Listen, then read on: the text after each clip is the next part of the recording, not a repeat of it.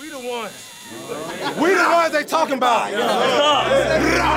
Broadway Sports Media. Choose your fighter. Justin and Justin Titans podcast show. Some of it was bad, but hopefully you probably piece something together. Outstanding. There's an earthquake in the middle of the podcast. Unbelievable. We're begging for listeners. That's all we do. Like I said before, Monday night, Tuesday night, Wednesday night, we gonna line up, we gonna play.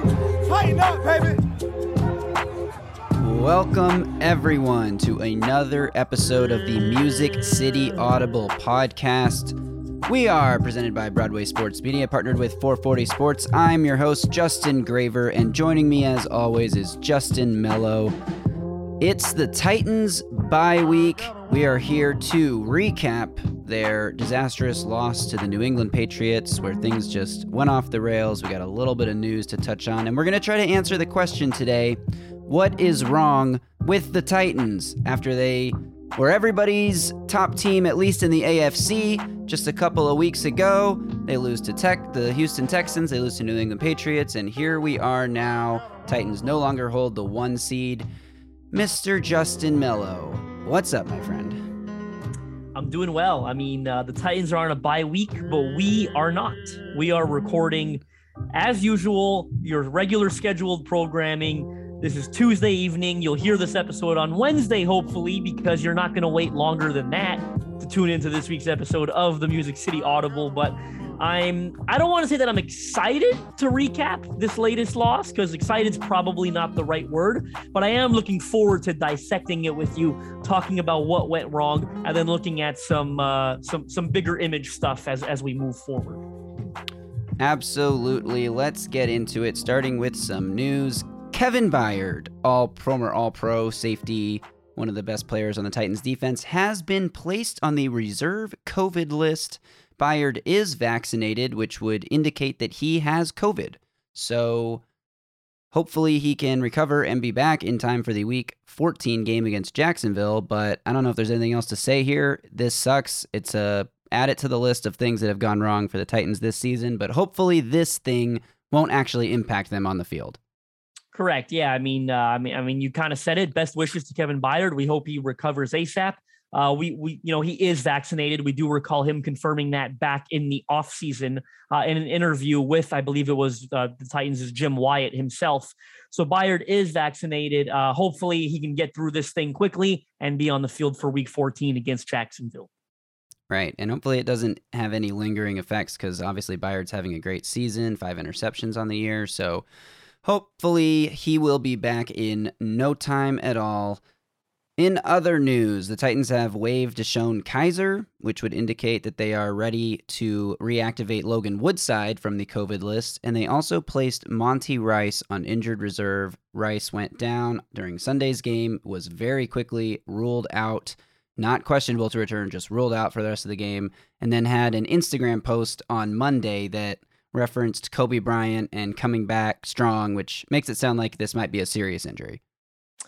Yeah, I mean, I thought it didn't look great on the field when it happened. He only played 19 snaps in Sunday's loss. It happened rather early in the game. He looked to be in a considerable amount of pain, and as you said, he was quickly ruled out. Then you got the Instagram post that sort of indicated that it was a serious injury suffered. Now he's been placed on injured reserve. Interestingly enough, of course, the Titans did not say that this was season-ending. I even read the story on their official team website. They didn't give any indication of the timeline. We know, obviously, he has to miss a minimum of 3 games based on the new injured reserve rules.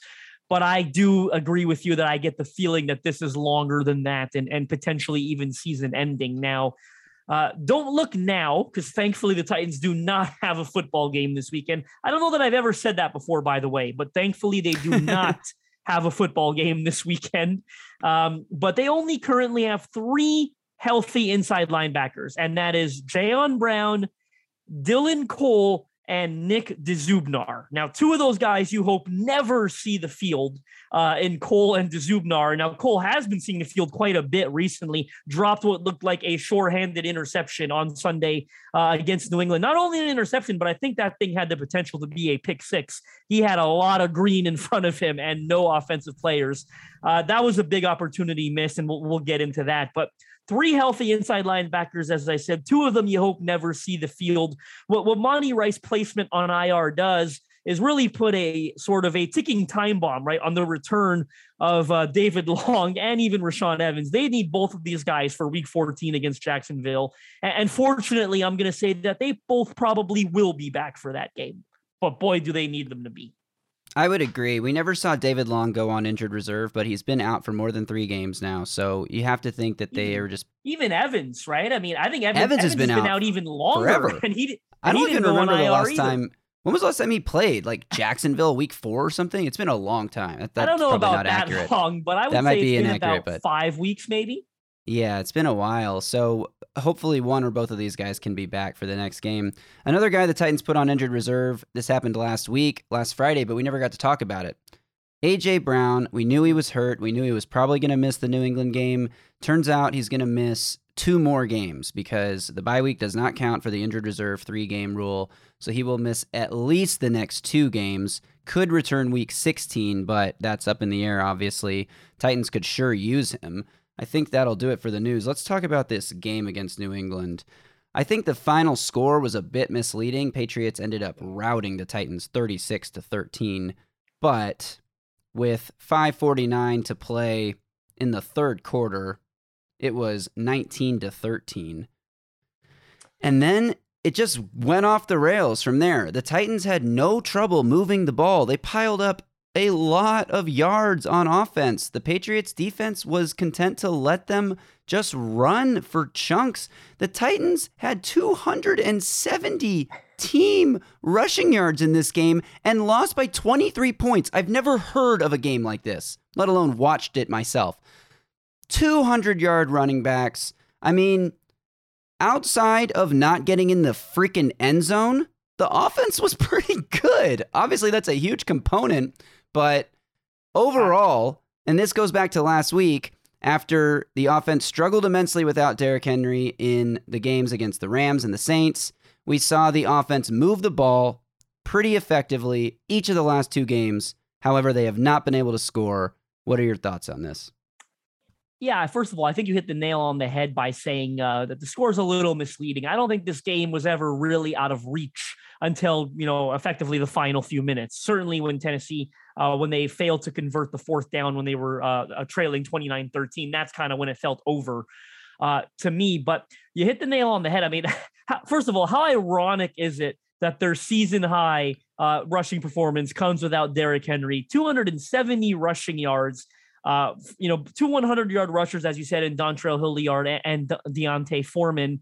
Again, very ironic, right, that this occurs without Henry, especially given how bad the rushing offense has been without Henry, right? It was terrible against LA. It was really bad against New Orleans, was not very good against Houston either.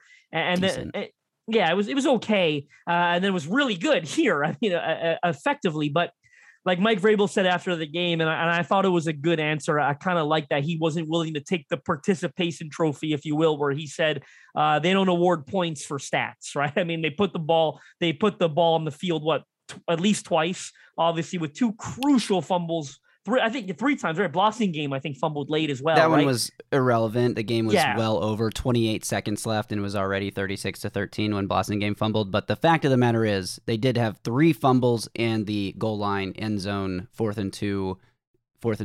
and goal from the 2 interception that Tannehill threw. So 4 turnovers again in this game. 5 last week. You can't win football games turning it over 9 times in 2 weeks when you force. Did they even force a turnover? They haven't forced a turnover in the last 2 weeks. No. So their turnover margin over the last 2 weeks is -9. Yeah, it's unbelievably insane. Like that. So this is where I want to really get into. Like, we can break down this game. Tannehill, 11 of 21 for 93 yards. And I mean, not a statistically good game. And obviously we know the weapons he's working with. And Nick Westbrook-Akine had 2 catches for 25 yards and that touchdown that was horribly officiated that Mike Vrabel had to challenge. I mean, your leading receiver has 25 yards. Cody Hollister played, over 50 snaps in his first game called up from the practice squad? Yeah, I think it was 47 officially. But, I think the haunting thing here is they enter this game with 4 receivers only. And those 4 are Nick Westbrook, as you said, Cody Hollister, Des Fitzpatrick, and Chester Rogers. I mean, Cody Hollister is the guy that they brought in merely because, A, they need bodies and B, a body that knows the playbook. Obviously, he was there in 2019. He was there a little bit in 2020, and he actually started 2021 on the roster back in July and August in training camp. But the fact that they re-add Hollister, first of all, let's take it back to August when Hollister was on the team. We knew this is how dire the situation is. We knew that there was a lot of competition at receiver, and we knew Hollister didn't stand a chance at making the final roster. And that was when they had 13, 14 bodies in the room, and we were picking 7 guys to make the team. Unfortunately, he got injured and he didn't even have a chance to make the team. But I think it's fair to assume he was not going to make the final roster. Now, you fast forward to the end of November, you have to bring him back. Not only do you bring him back onto the practice squad just a few days before this game, but he is immediately thrusted into the starting lineup in a role on the outside opposite Westbrook. Why? Because Des Fitzpatrick was so bad against Houston a week ago with running wrong routes and struggling with physicality and fighting through those things in coverage, was kind of at fault for a couple of those Ryan Tannehill interceptions that we saw a week ago in Houston. Right. So you bring in Hollister, he replaces Fitzpatrick in the starting lineup. And the craziest thing maybe about this is that it was probably the right decision to make, right? It's not like they made an insane, Hollister probably should have been out there, right, over Fitzpatrick. It just goes to show you how dire the situation is and how bad these injuries have ramped up.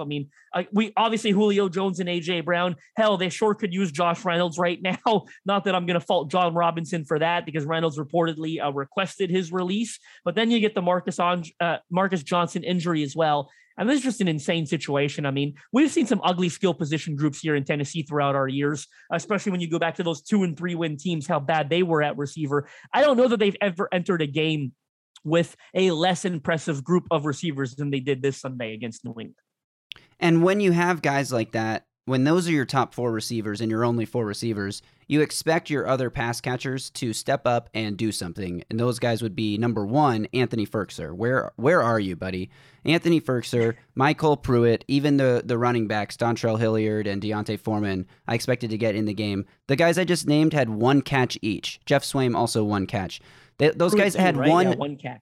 Yeah, those guys had 1 target each, with the exception of Hilliard and Pruitt, who had 2 targets each. They weren't throwing the ball, not just to these guys. They weren't throwing the ball, and they didn't need to. They ran the ball 39 times compared to 21 pass attempts in this game. That includes 5 Tannehill runs. But the running game was so effective, they didn't need to throw the ball. The problem was Dontrell Hilliard fumbled, D'Onta Foreman fumbled, and then when they had 4 tries from the New England 5-yard line, they should have run it on all 4 of those tries, the way the run game was working.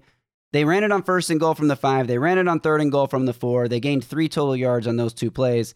On 4th and goal from the 2, I was really hoping to see that read option that has been so effective, especially from that distance. On 2nd and goal from the 4, keep pounding it in to the end zone. If you're not going to keep pounding it, then do what you did the first time you got this close to the end zone and run a very designed screen type play. The Titans they can't just drop back and send these receivers on routes against one of the best defenses in the league in the Patriots when you're in the condensed field from the 2-yard line and expect somebody to go win a matchup. You don't have the playmakers on the field to do that. So either run a designed play for somebody, like a quick screen or a quick hitting thing, or one of those fake this way, come back this way, or run the read option, or just pound the ball up the middle. But whatever. I'm not going to lament the play calling too much here. There's been a lot of that on Twitter, and I don't really think it was that bad. Again, it all comes back to don't turn the ball over 4 times, convert these chances. Every time they got something going, they would turn the ball over. So, firstly, the series down near the goal line with the eventually was the interception that Ryan Tannehill threw on 4th down.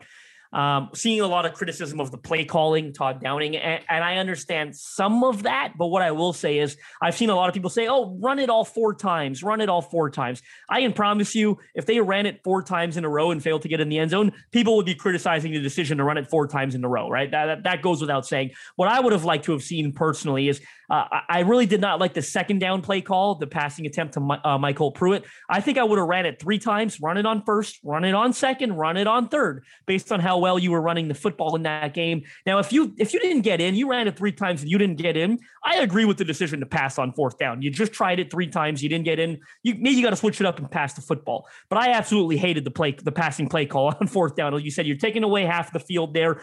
I don't like that play call on anywhere. anywhere in the field. I especially hate it in the red zone down there within the 5-yard line, rolling to the right. I feel like it never freaking works. And I hated to see it on 4th down at such an important instance of the game. You talked about it. You're right. Your traditional drop back passing game, things are condensed there in the red area. You're going against a secondary that has guys like J.C. Jackson, who's one of the best young corners in all of football, Kyle Duggar, who's a supreme young talented playmaker, veteran guys like Devin McCourty, good linebackers, Kyle Van Noy, and so on. Good linebackers who can drop into coverage, especially in the tight area like that. Absolutely. So you're right. You're up against the wall, especially when you got those playmakers. That's why I didn't like the decision to pass it twice.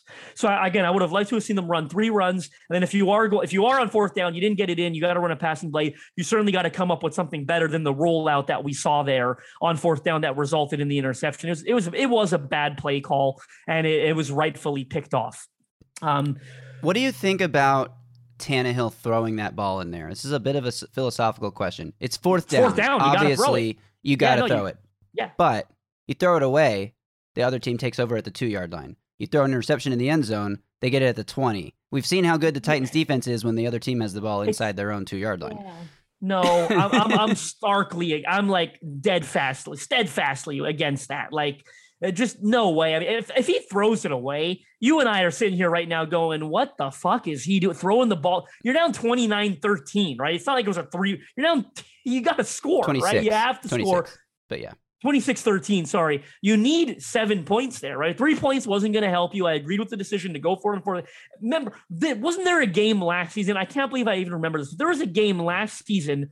Who was it where an opposing quarterback, did the Titans play the Raiders last year, or was 2 years ago? Derek Carr always throws the ball away on 4th down. He's a loser. Threw it away on 4th down, and we sat there and laughed our asses off. What? No, you never throw it away. I know. I'm sort of making a joke, but like, The outcome would have been better for the Titans if he had just thrown it away. It would have been. But firstly, I mean, you can never forecast that that's going to be an interception there. Like, if he threw it dead into the arms of a New England Patriot defender and there's no Titan receiver in the area, then I still wouldn't get it, but I would get it in a sense. But I mean, Cody Hollister, I think it was Hollister that was targeted on that 4th down play.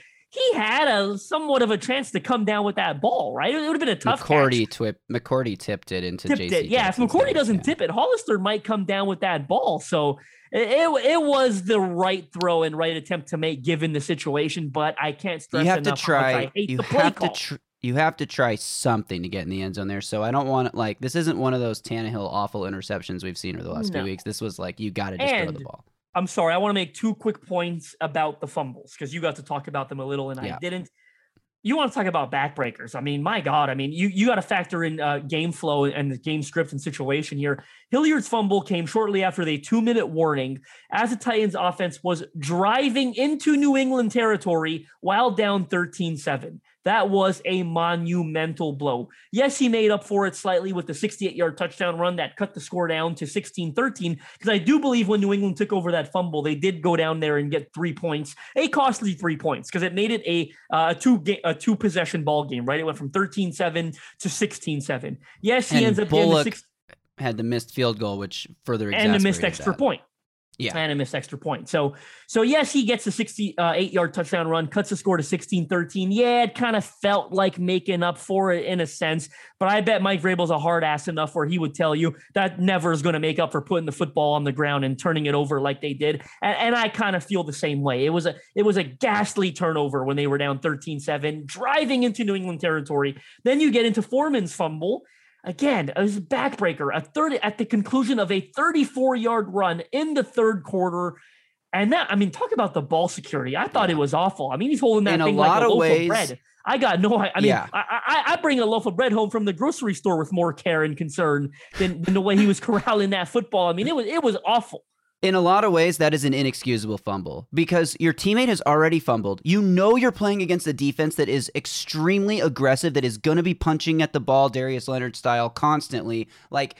And you know that there are guys closing in on you after your teammate already fumbled in a game that you're losing when you haven't been able to do anything on offense. And I'm sorry to say it. I'm sorry to say it, and I want you to be honest. And you tell me if you think I'm overreacting or not. But look, both of those guys had great days. I get it. They did. But that is the difference between not the only difference, but it is a difference between a Derrick Henry and a fringe NFL player like a Hilliard and Foreman. Yes, they had great days, but there are reasons that both of those players were on the streets just a couple of weeks ago. And stuff like that, turning the ball over at the conclusion of big runs, big plays when your team needs it most, that is the difference between a great player and a fringe NFL roster player. Yes, Hilliard and Foreman, of course, are NFL level athletes. There is a reason they're at this level, and they had good games on Sunday with what they did. But there are always reasons guys are free agents in the month of September, in October, in November, and things like that. They are not freak accidents. I'm sorry to tell you, they are not freak occurrences. There are things that separate these guys, the goods from the greats. And that's one of them. Well, that is a great way to segue into the talking point that I really wanted to make our main topic here today, which is going forward, what's wrong with the Titans? Can they get back on track without needing to just wait for all the guys they have on injured reserve to come back? So first of all, let's talk about some of those guys.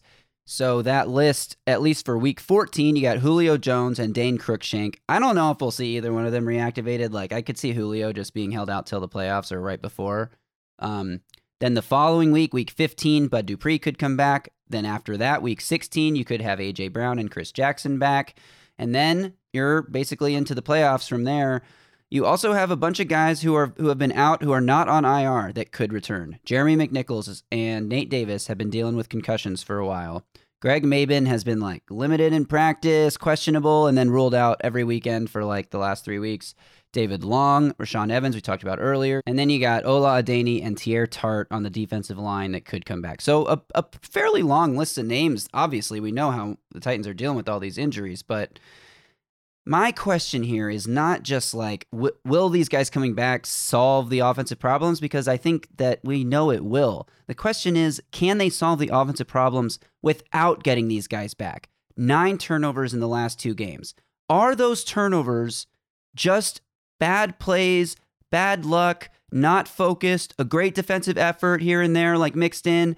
Or are these turnovers happening because you're surrounding Ryan Tannehill and the offensive line starting group with nothing but practice squad players? I mean, nothing but practice squad players. And Anthony Firkser, who once upon a time was just a practice squad player. Anthony Firkser doesn't even look like an NFL caliber tight end right now, truth be told. I don't know if he's dealing with something of his own, but that's you're not going to mention him as a player that's elevating this group right now. But no way. When you ask me these questions, in terms of, when there's wide-ranging implications and lots of moving pieces, I tend to give you the same answer every single time, and I'm going to do it again because I stick by it. It's probably a combination of everything. Does Ryan Tannehill have to play better? Yes, he does. Can he make some better throws, some better reads? Some of those interceptions, the first one against Houston, that was a backbreaker when he targeted A.J. Brown. He didn't see the linebacker. That's a terrible throw. That was a backbreaker. That was not a result of playing with lesser talented players, right? That's an interception that's on Ryan Tannehill. So can Ryan Tannehill do some things better? Yes, he can. Is it a coincidence that the turnovers have picked up since they have had no NFL caliber players at these the skill positions? No, it's not a coincidence, right? That is definitely a result of guys that can't beat man coverage, that guys that are running at times wrong routes, miscommunication between themselves and the quarterback, and you're down a couple scores, and Ryan Tannehill has to start forcing the ball in there and try to make plays. So again, to me, the answer lies somewhere in the middle. It's a combination of everything. Can Ryan Tannehill be better? Yes. Do they need their playmakers back? Yes. Can they still take better care of the football than they have? Yes. I don't think there's ever an excuse. I don't care if they're playing with you and me at running back. I don't think there's ever an excuse for turning the ball over 9 times in 2 weeks. So that has to be better, regardless of who they get back in week 14. But the truth lies somewhere in the middle. New England's defense has been great at forcing turnovers all year. Whether or not you think that's a fluky thing, a sustainable thing, is irrelevant. They've been doing it all season. Houston, when they forced 5 turnovers against the Titans, they haven't been good at all this year on defense, but they had forced 4 turnovers the previous week, and those were their only 2 games coming off a bye. Then Houston turns around and loses to the New York Jets last week, so I really don't even feel we're not going to give them any credit for anything. Trying to play that off or no, that was the Titans being terrible. Yeah, it's just 2 games in a row where basically everything that could go wrong did go wrong in terms of bad breaks, bad bounces. I mean, even when you fumble the ball, just because you fumble the ball doesn't mean it has to be a turnover. But the Titans haven't even been able to jump. I guess they jumped on one Tannehill fumble against Houston late in the game when it was basically over already. Ben Jones recovered it. Even that Foreman fumble, though, I think it was the Foreman one that occurred near the sideline. Like Jalen Mills did a pretty great job recovering that ball. It was fortunate for New England and unfortunate for Tennessee that he didn't, kind of muff that first recovery attempt and it didn't roll out of bounds. Because that's what I thought was going to happen, truthfully. And then while we're on the subject of what's wrong with the team and can they overcome all these things, is sometimes you're going to have turnovers and those things are going to happen. By the way, Lamar Jackson was the first quarterback in NFL history to win a game that he threw 4 interceptions in. That was unbelievable. There are ways to win when you throw 4 interceptions. It's just very, very hard. So Tannehill against the Texans, you throw 4 interceptions, according to NFL history, it's an automatic loss until Lamar Jackson the other night. So the other thing that's been missing, though, is just anyone making a play. Like, somebody's got to step up and make a play. You don't have anyone that's capable of making one. It is what it is. I'll give you an example. Dontrell Hilliard stepped up and made a play. And yeah, it was great blocking and a really well-timed play call to attack the aggressive Patriots defense. But he made a play. He got to the end zone, 60-something yard touchdown. That's a huge play. That's the only play the Titans have been able to make in the last 2 weeks. And you talked about the dropped pick 6 by Dylan Cole. Like, in these games against the Rams and the Saints, Titans offense struggled. They couldn't move the ball. At least in the last 2 games, they were able to move the ball. But you know what? The defense stepped up and made huge game-changing plays. Same thing they did against the Colts the week before the Rams game. Like, they were able to make those plays, and the last 2 weeks, all of those plays have been missing. Nothing has gone the Titans' way. We mentioned they forced 0 turnovers the last 2 weeks. Like, they barely even sacked the quarterback the last 2 weeks. Like, they had 1 sack on Sunday against Mac Jones, and granted, Pat's offensive line. 2, I think it was. They did get 2, you're right. Kevin Byard had 1, and Naquan Jones split 1 with Derek Roberson. But, don't get me, I'm not letting the defense off the hook for not creating turnovers in back-to-back weeks is a problem. And there are a lot of things going wrong, right? Jeffrey Simmons and Harold Landry didn't record a single pressure on Mac Jones, right? I mean, that's not something that's happened very frequently this year. That's actually probably the first time that's happened all year long, where they were leading the NFL in pressures over the 8 weeks leading to this game. So but again, going back to those games, the Elijah Molden interception against Carson Wentz, where Wentz really just threw we still don't know what he was doing there. The Kevin Byard interceptions against the Rams and the Colts. Sometimes those are volatile things to rely on, right? And when that luck runs out, you get the situation that you're now in with missing all your playmakers, it snowballs into what we're currently seeing. And I say all that to say that I think it definitely gets better. It cannot get worse. It can stay this bad, but this is as bad as it gets. I mean, 13 points in back-to-back weeks. I mean, you don't win a lot of games only scoring 13 points. And I really do feel like even in this game where they gave up 36, the defense did everything they could to keep giving the offense a chance. The only thing they didn't do was score themselves, get an interception and return it for a touchdown, get a strip sack. All the pressure they've had this year has been amazing, but they haven't gotten hardly any strips. The only strip sack I can think of was against the Chiefs. Like, they need to do a better job forcing turnovers when they get pressure. And I don't know. It's just a whole snowball of shit right now. Can I bring up one final topic? And it's not one that I want to spend a lot of time on, but I think we've probably covered that game in acceptable fashion. Week 14, Jacksonville. You mentioned Julio Jones is eligible to come off injured reserve. Obviously not a guarantee that he will. But keep in mind that he's had 4 weeks now, right? Because they put him on injured reserve before this bye week. So he'll have missed his 3 games and he will have had an extra week with the bye. 4 weeks to recover from the hamstring injury that he can't seem to get over. Look, don't get me wrong. I understand the argument that you need him for the playoffs. You want to keep him healthy, fresh, yada, yada. But if you are entering this game against Jacksonville thinking that this is a gimme, they don't need to bring Julio Jones back, I mean, what are you smoking? You know what I mean? I mean, they've just got blown out in New England. They scored 13 points in back-to-back weeks. They lost to the freaking Houston Texans. If you are losing to the Houston Texans, you're turning over the ball the way you're turning over. You have absolutely no playmakers on offense.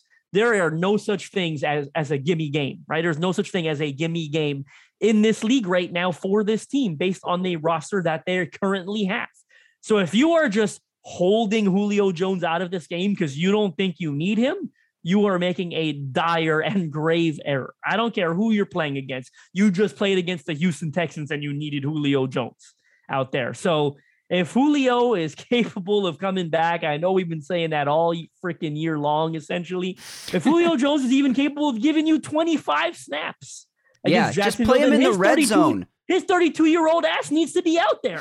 Just play him in the red zone, because the teams move the ball to the red zone very well the last 2 games, but they have not converted in the red zone. Why? They don't have any freaking playmakers to convert in the red zone. They don't have Derrick Henry to run over people, and they don't have anyone who can get open. So I totally agree. Yes. Don't get me wrong. I'm not. Split him out wide by himself and throw 4 fades to him in a row. And if you don't score, then screw it. Then it is what it is. I'm not losing my cool here. I do understand the argument that you need him for the playoffs, but he has had 4 weeks. They put him on. You have had an abundance of caution, right, with the situation. He unlikely needed 4 weeks. You gave him 4 weeks. He needs to be out there for Jacksonville. I mean, it is what you don't have any playmakers. And if you don't have him, you are, again, not going to have any, because A.J. Brown's not coming back for that game. Derrick Henry's not coming back for that game. Heck, even Marcus Johnson is not coming back for that game. So if Julio Jones can be out there, heck, for 25, 30 snaps, you cannot approach this game and say he can be out there,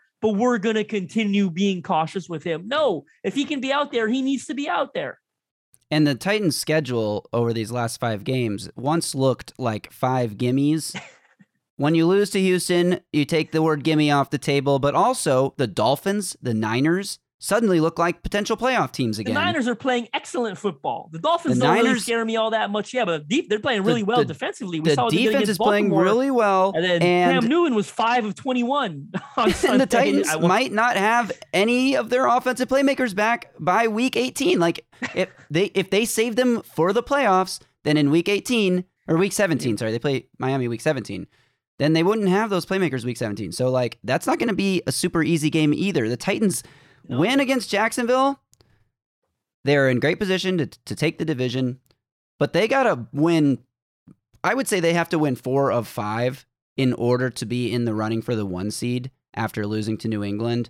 Baltimore continues to play awful football and yet squeak out wins. They've done it 4 games this year where they did not deserve to win, and yet they came out with the win anyway. Like I said, Lamar Jackson, first quarterback ever to win a game after throwing 4 interceptions.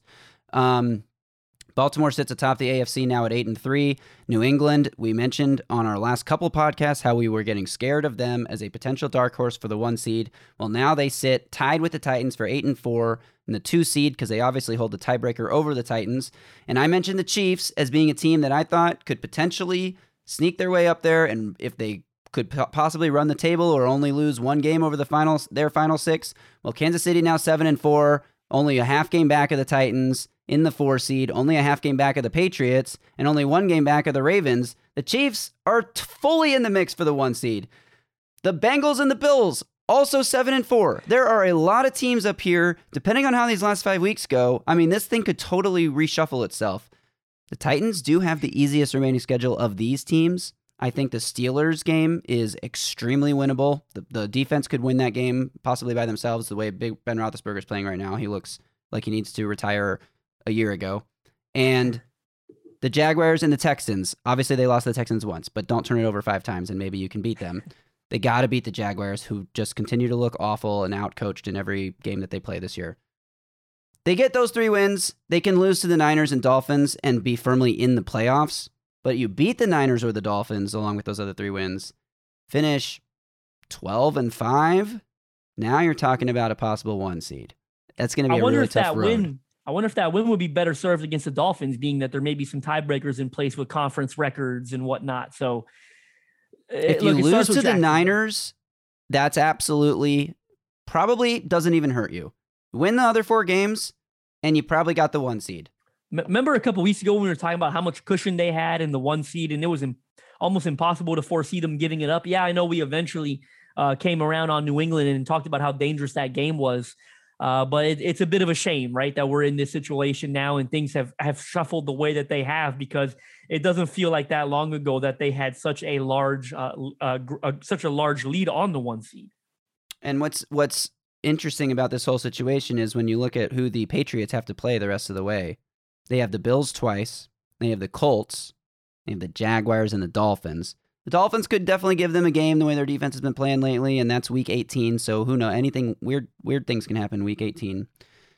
The Bills, though, now you're like, do we even want the Bills to beat the Patriots? Well, obviously, we need the Patriots to lose games, so you do, but then you're going to be battling with the Bills. The Titans have the tiebreaker over the Bills, but if they're in like a 3-way tie or a 4-way tie, the head-to-head tiebreaker is thrown out the window completely, and it's all about conference record. So then it comes down to who wins these games against the other AFC teams. Then you got the Colts in the mix. You'd like the Colts to beat the Patriots so that the Titans can get the 1 seed, but if the Titans lose 4 of their next 5 games and the Colts beat the Patriots, Titans ain't even going to win the South. I don't think they're going to lose 4 of their next 5 games, but it's like there's a lot of complications. Everything creates ripple effects for these standings here, the way the schedule looks. And we talked about the Ravens. They still have a really tough schedule the rest of the way, too. They got the Steelers this week, which is not, as we just mentioned, a tough game. But then they got the Browns, who they only beat by 6 points with Lamar Jackson throwing 4 interceptions. Then they got the Packers, who are playing some of the best football in the NFL right now. Then they got the Bengals, who just dominated. Who'd they dominate? The Steelers, who just dominated the Steelers. Of course, the Steelers suck, but the Bengals look good at times. Then they got the Rams, who are trying to figure out their own thing right now, but still a very good team when they're playing at their highest level. So that's 4 pretty tough games the Ravens have to play. They have the Steelers twice in there. So even if you think the Steelers are a winnable game, it's tough to beat someone twice. It's a division game. So there is a tough road ahead for the Ravens. The Patriots, of course, I just mentioned Bills, Colts, Bills over the next 3 weeks. That won't be over the next 3 games. They have a bye in there too. That won't be easy for them. Titans, the road is there. Can they get in the end zone, stop turning the ball over, and start getting some of those splash plays back on defense? I think against a team like Jacksonville, they should be able to. Jacksonville's not good, but I said that going into the Houston game, and we saw what happened. Hopefully this Titans team has had a nice dose of humble pie over the last 2 weeks. Hopefully they get healthy over the bye week and come back out for the stretch run, weeks 14 through 18, ready to go all the way, because that's what it's going to take. A lot of times you hear that the football season doesn't start for real until after Thanksgiving. I think the Titans are looking at the football season doesn't start for real until after their bye, just because of where it's been placed in the schedule. So that week 13 bye being so late. But everything after this matters a lot. I agree. I don't think I have anything else to add to that. Truthfully, it starts with week 14 against Jacksonville. They need a win, and they need as many healthy bodies out there as they can get, and they need their playmakers out there. Whoever can play that's healthy, they're going to need them out there. All right, well, that will do it then for us. We recapped the Patriots game. We talked you through the bye week and what's wrong with the Titans, and we hope that they can get it together. We'll be back next week to preview this Jaguars game. That's all I got. Follow Justin on Twitter at JustinM_NFL. Follow me at Titans Film Room. I don't have any new shout outs to give this week. I'd love to give somebody out there, a loyal listener, a shout out. And the way you can get one is head on over to Apple Podcasts and leave a 5-star review. Shout us out in that review section. We'll shout you out here on the podcast. Kind of a little what do you call that? Quid pro quo? Is that the right? I don't know what I'm saying. All right. That'll do it. You guys stay safe until next week and tighten up. A Broadway Sports Media production.